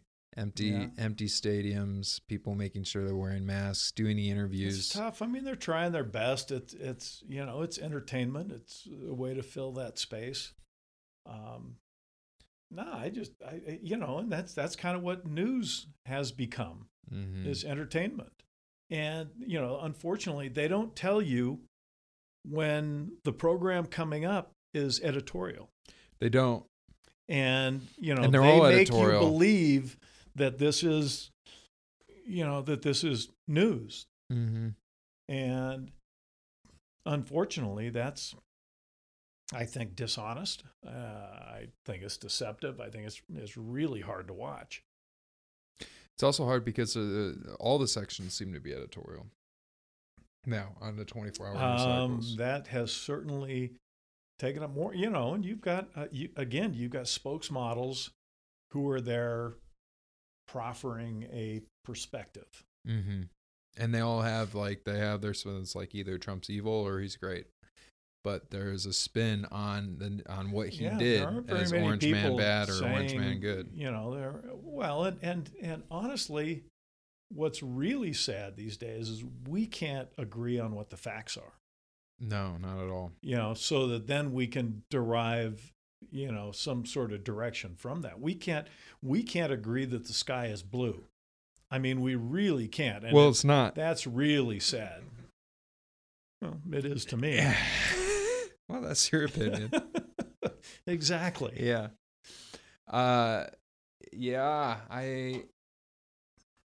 It's made discourse almost impossible. Yeah. Just- I mean, we can't disagree. We don't know how to disagree. No. And also when people do talk, it's more on social media than in person because we're supposed to be doing the social distancing thing so much. So as we've had conversations, there's things that you and I have disagreed on and agreed on, and we're having a civil conversation. But if you and I were behind a keyboard and if we were just making posts, then all of a sudden fangs could come out a bit more. Absolutely. And things of that nature, because you're not literally here. So I could be like, well, Gary is a big dumb idiot. Is Facebook a good thing or a bad thing? Is it a utility that should be regulated? I mean, these are I feel like important. it is regulated. Well, they're kind of doing it, but Yeah. they're trying not to. But I mean, should there be a forum that large that allows somebody to print whatever they want, regardless of what it is? Because that's what some people think freedom of speech is. Mhm. But freedom of speech, as we've always known, is not being able to yell fire in a crowded theater. Mhm.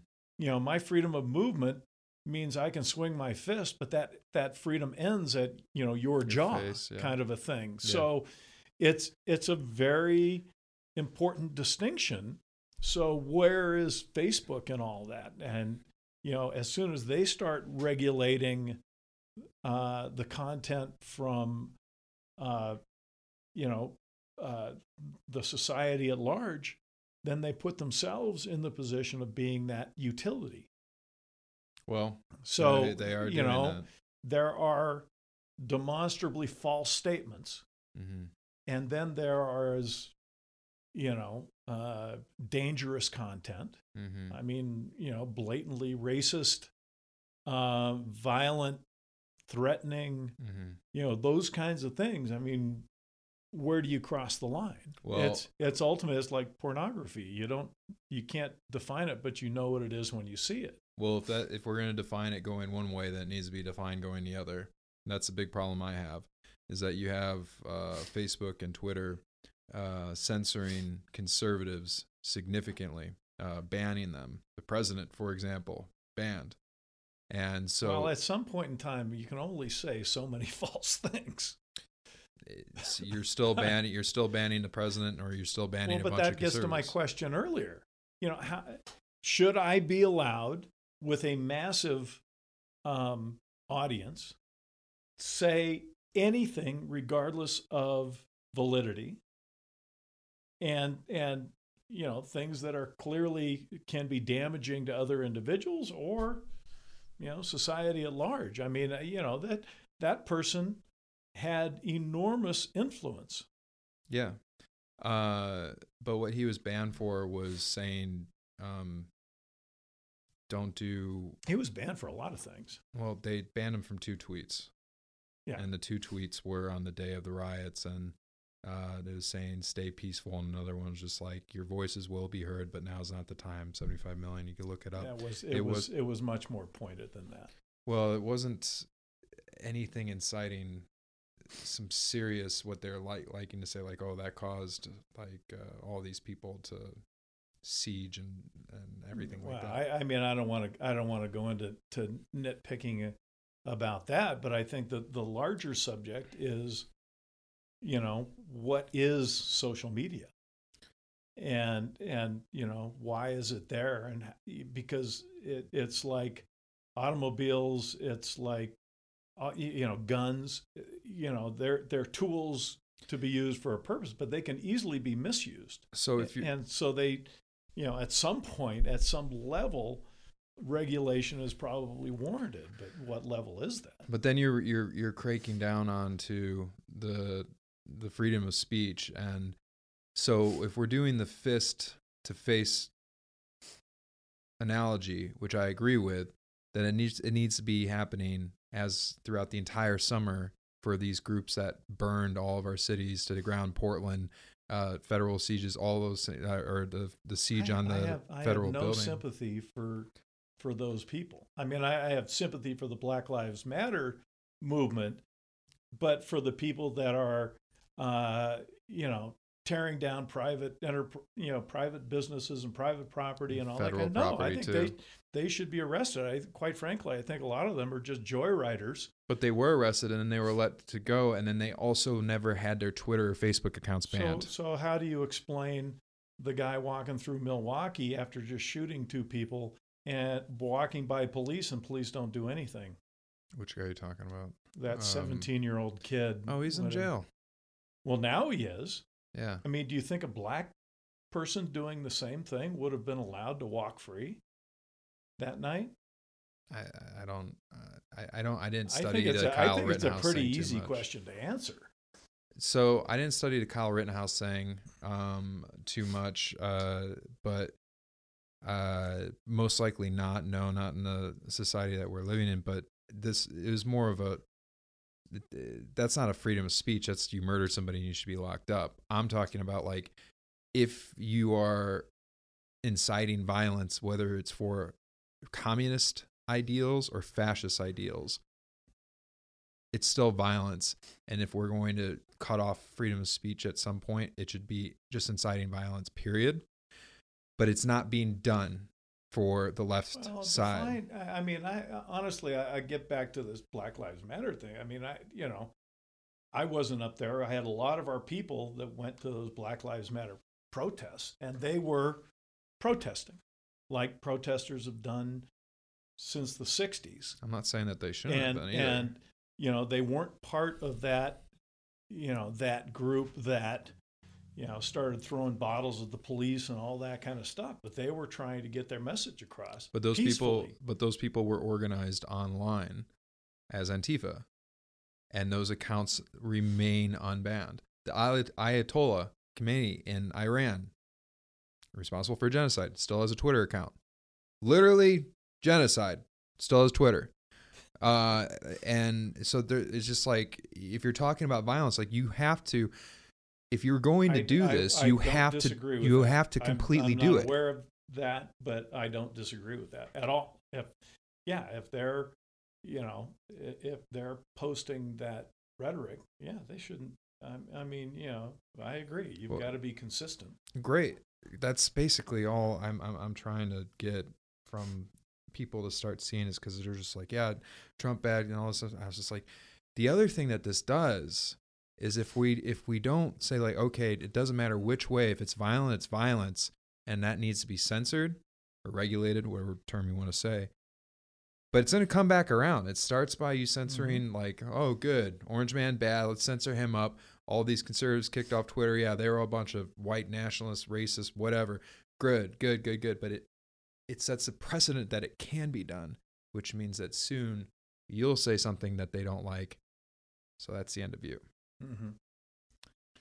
Well, yeah, and that's when, again, I say, is it a utility? And that's when you have kind of a government commission that oversees that regulation. and that activity and attempts to make it consistent in its application. Yeah. And that's honestly, I don't know. I can't think in my own mind another way to treat social media, because it can be so dangerous. It can be fantastic for, bringing people together, Mm-hmm. but it has a dark side, and too much power concentrated in one area has always required regulation. Yeah. So what were your feelings then for when Parler was then basically kicked off the face of the earth? Well, supposedly they're back, and I don't really know much about that, honestly. I'm not a real big social media guy to begin with, and so, I'm not on Twitter. So I'm on Instagram, but I'm not on it. Yeah. I never go there. So, it's hard for me to. I know kind of through gossip and reading headlines in the paper what Parler is. What do you think? And my is? understanding was that had as much to do with technical flaws in their programming as it did with what people posted there. But I'm not sure about that. So The reason why they went under, or the reason why they got banned? why they shut down. Oh, they shut down because Apple and Google kicked them off their app stores, and then right after that, a day later, Amazon Web Services kicked them off the internet. They took their hosting away. So it was supposedly they're back or coming. Yeah, back. they found a host that they're working on, but they're still not on the app stores. And so what this was, it was a concentrated effort, in my opinion, to keep the technocracy and the monopolies concentrated on Twitter and Facebook, because Parler was the fastest growing app on the App Store by far. And then they kicked it off, and people were going there because of all the censorship that was happening to conservatives on Twitter and Facebook. And so they got together and they're like, we're just going to kill this thing. We can call it that. It's all hate and everything like that. When actually the Capitol riots and all that stuff, that was actually organized in Facebook groups. And they said it was done in Parler. That was organized in Facebook groups. Like that pop? Wow. That was good pop. That was good. That was good. Yeah, I honestly, I'm really out of my depth when talking about that stuff, because I really don't know. Yeah, well, screw it. I think though we can. I think we both because we definitely started on different sides of the aisle in the beginning of the conversation. I think we both like came to an agreement. I'll tell you, I'm a reformed Republican. Trump forced me out of the Republican Party. Why is that? Why? Because I couldn't listen to my commander-in-chief lie, bald face, every day, over and over again. His propensity to proffer anything that benefits him individually, not the country, not his duties and responsibilities. Yeah. As the leader of the country, it was all about him. I mean, and people were blindly following. I can't tolerate. I think at some point in time that office needs to stand for honor and dignity, and he didn't. He was not even close. I guess I just ended up having a easier time. I haven't been thrilled with the Trump presidency, but I was under this spell of Obamaism, and I voted for him, and I thought he was pretty great and changed, and yes, we can and everything. And then what made me start looking at it differently and not just look at how the media propped him up and how he's very charismatic and speaks well and all that sort of stuff was the Snowden incident. So to me, Snowden is a hero. I hope. I mean, Trump's got like 24 hours. I doubt he'll do it, but I wish him and Julian Assange would both be pardoned. But when Snowden came out and revealed that not only is the government listening to everything we're doing and reading everything we're doing, but they're storing it to be able to be used against us out of context, and plenty of examples of that actually happening in secret military courts with no due process. That was a holy crap moment. And Obama came on TV and said that he should be tried for treason, aka killed. Mm-hmm. And that to me was just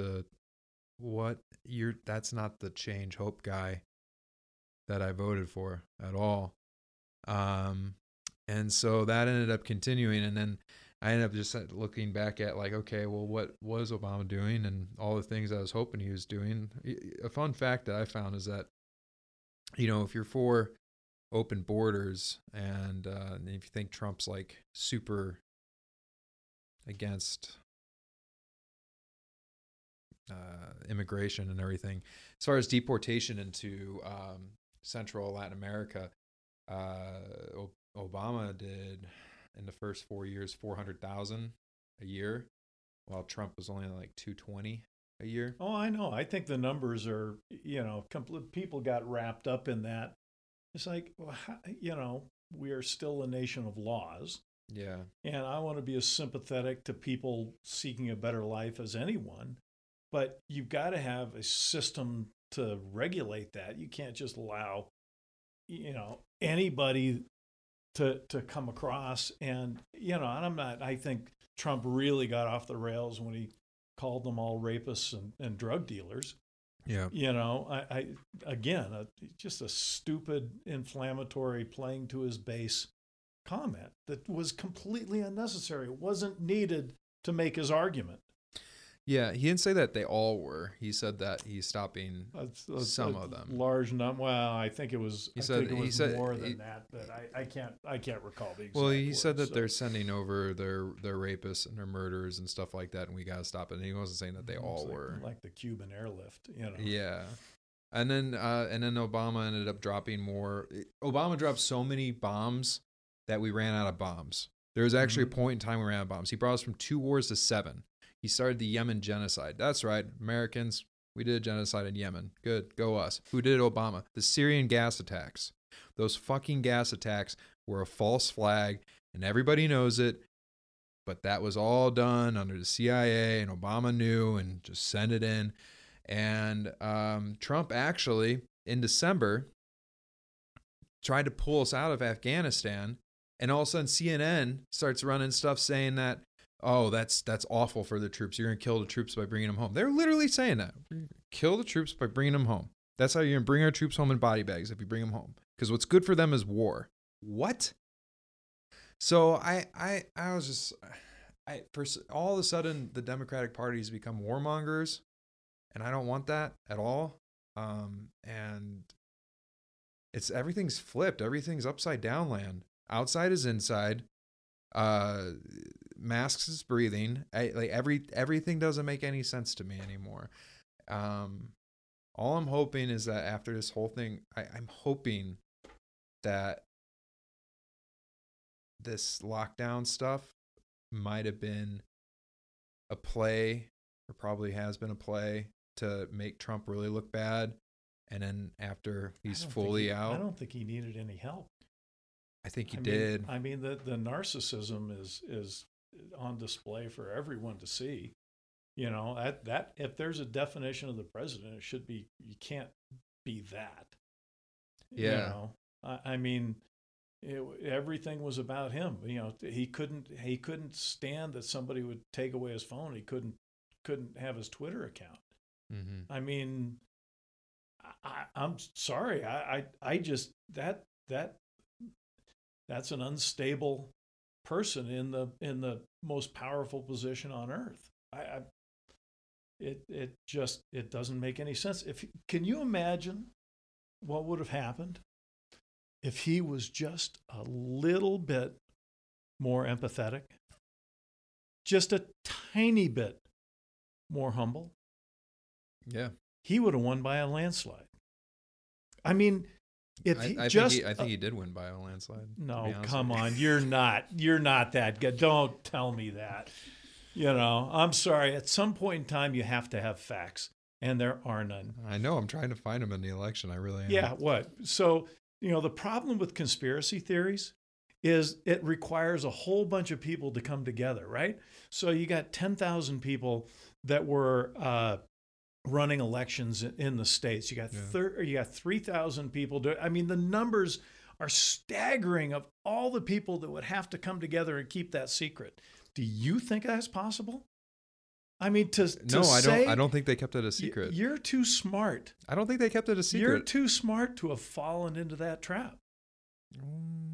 I don't think they kept it a secret, Gary. I think it got blown out into the open. Okay, so tell me why no judge, even those appointed by Trump, would even hear The case? the suit. Yeah. That's a question I've been thinking about for a while. I don't know why the Supreme Court wouldn't hear Texas. Why nobody, Why would no Supreme- why would the attorney, Supreme including Rudy Giuliani, when going before the courts, would mention that there was what was the term? None of those attorneys could even use the term of fraud, because that would be a known lie and in violation of their oath before the bar, and they could be disbarred. None of them would use those terms when standing before any of the courts, not just the Supreme Court, but the superior courts as well. And not even Giuliani, Trump's, lapdog, would use those words. Well, you got to be careful with what could end up ending your career, right? So why would it end their career if they were right? I think there's a lot of things that people do that At some point in time, under what circumstances can you imagine what evidence would have to come to you that would tell you that, Trump was really just an ass and he was a bad president? I do think he was an ass. I don't think he was a bad president, though. I think that our economy started raging. What would have to come to you to believe that it was a fair election? What evidence would you require for me to see it as a fair election? To have the Supreme and Court. don't say we're going to have a recount, because that's no. I mean, I saw all the evidence I needed to. I saw the suitcases in Atlanta being pulled out at 2 a.m. The water main that broke never broke. What was that? Come on, there are too many people around. I don't know what that was. There wasn't too many people around. They made it so that Republicans had to watch from behind. I know, and the cameras saw the people pull suitcases out from under the tables. I saw it. I'm like, holy shit, this actually happened. The water mains that broke, there wasn't a water main that broke. That was a lie. We know it was a lie. So why did they lie about it? I just think there's way too many people that have looked at this, way too many courts that have looked at this, and there's zero evidence that there was any meaningful voter fraud. So I don't, I wasn't there. I wasn't, in Georgia. I guess I can tell you that conspiracies, the one thing about conspiracies, they require an enormous amount of people. It's like the conspiracy we didn't really land on the moon. Yeah. I mean, at some point in time, how many people would have to be involved in that to keep that secret? It just doesn't happen. I just don't think that this is a secret. I just think it just wasn't reported on by the mass media. I don't think it's that much of a secret. Like, all those things, all the evidence does exist.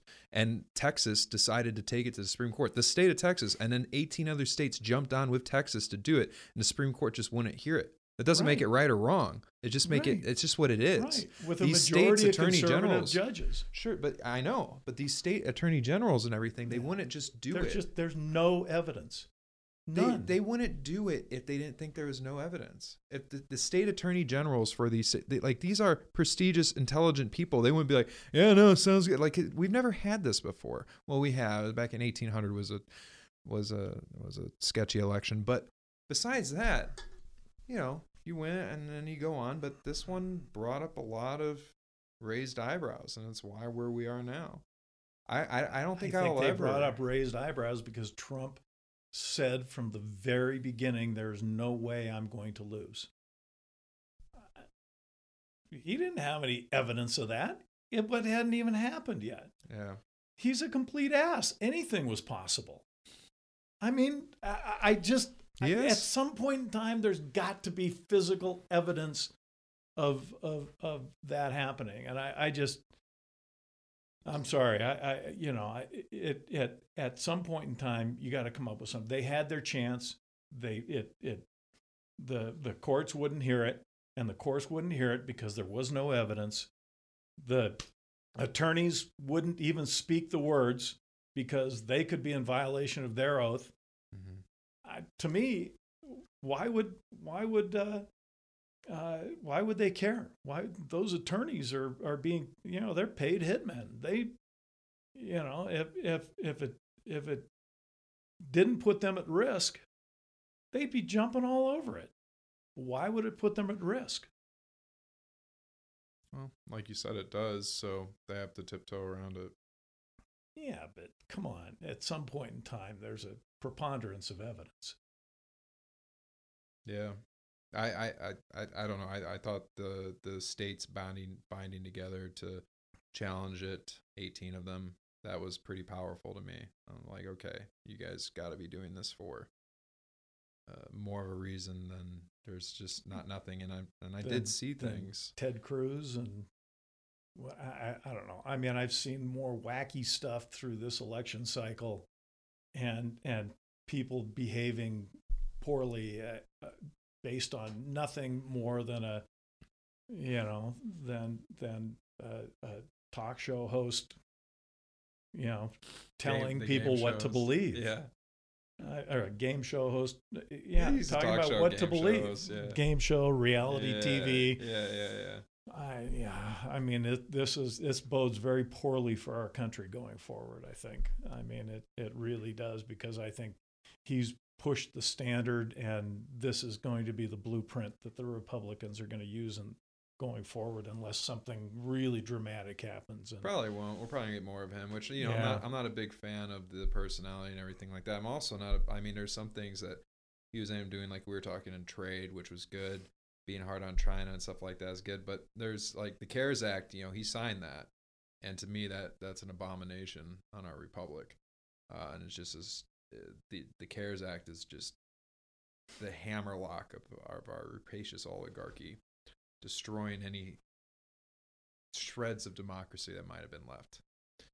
So, it passed through the Senate and the House unanimously, and verbal vote, so they couldn't tie it back to AOC and the squad for being such a awful way to funnel $5 trillion to the richest 0.01% in this country.